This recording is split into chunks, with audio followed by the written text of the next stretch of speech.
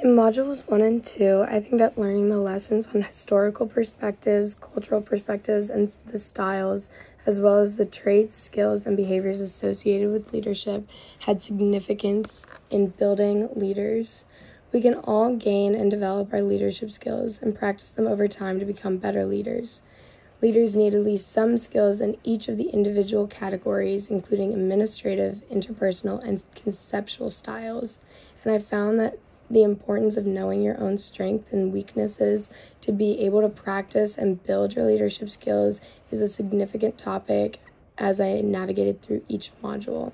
I also recognized a lot of emphasis on the importance of flexibility to be able to lead in different ways with different amounts of influence dependent on the situation to be influential. The emotions I experienced navigating modules 1 and 2 personally were a whirlwind of emotions because during the first 2 weeks, figuring everything out and processing all the new and valuable information we had been learning,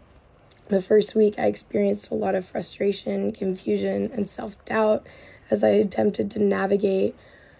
everything, which I think impaired my ability to fully appreciate and value the topics we discussed in Module 1, to be honest. But I think last week, I felt a lot more grounded and secure in my ability to navigate this course, which made me a lot more excited and fascinated as I navigated through Module 2 and felt a lot more engaged in the topics we were learning about. After engaging in modules 1 and 2, I found curiosity in learning about how personality can impact a leader in their style, approach, and in their intention. I wondered how ego could play a role in impairing selflessness. In Leadership for a Better World, it talks about Tao Te Chang Les Tao Te.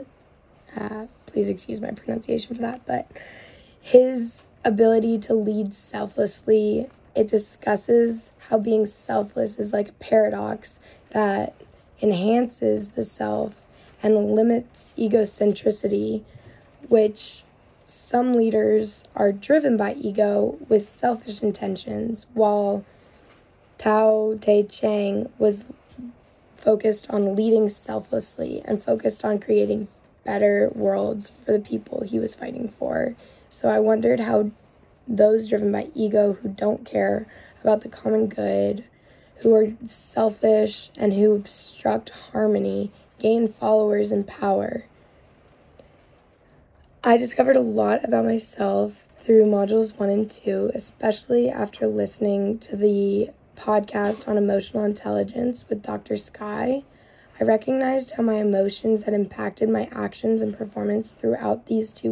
past two modules, and I recognized that finding passion in the work we are doing promotes not only my comprehension but also my presentation of the topics as well. Finding passion through the process rather than focusing on the end product has given me a lot more inspiration, and I feel like I was able to kind of dive in and find fascination and excitement a lot more in the work and the topics we were discussing. I think there's a lot of ways that we can apply what we learned in modules 1 and 2 in our experiences in the Linking Lives Study Abroad program. And I think that the topics we're learning in this course and the opportunities to look at ourselves introspectively will provide each of us with the knowledge and skills we need to become better leaders and create positive change focused on helping others in their needs rather than focusing on the needs that we perceive them to have. Understanding the power and impact that we have through our intentions and interactions will help us focus our energy and passion throughout our service projects in Rwanda, especially in working with kids, where I believe the topics in Module 2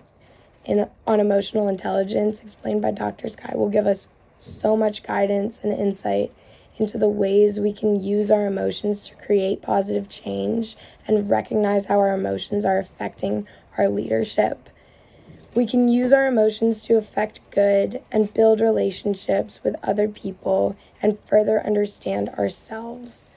Being able to understand and manage our emotions in a positive and productive way will especially help in working with kids, not just being aware of our emotions, but also being able to use those emotions in ways that are productive and non-harmful to others or ourselves,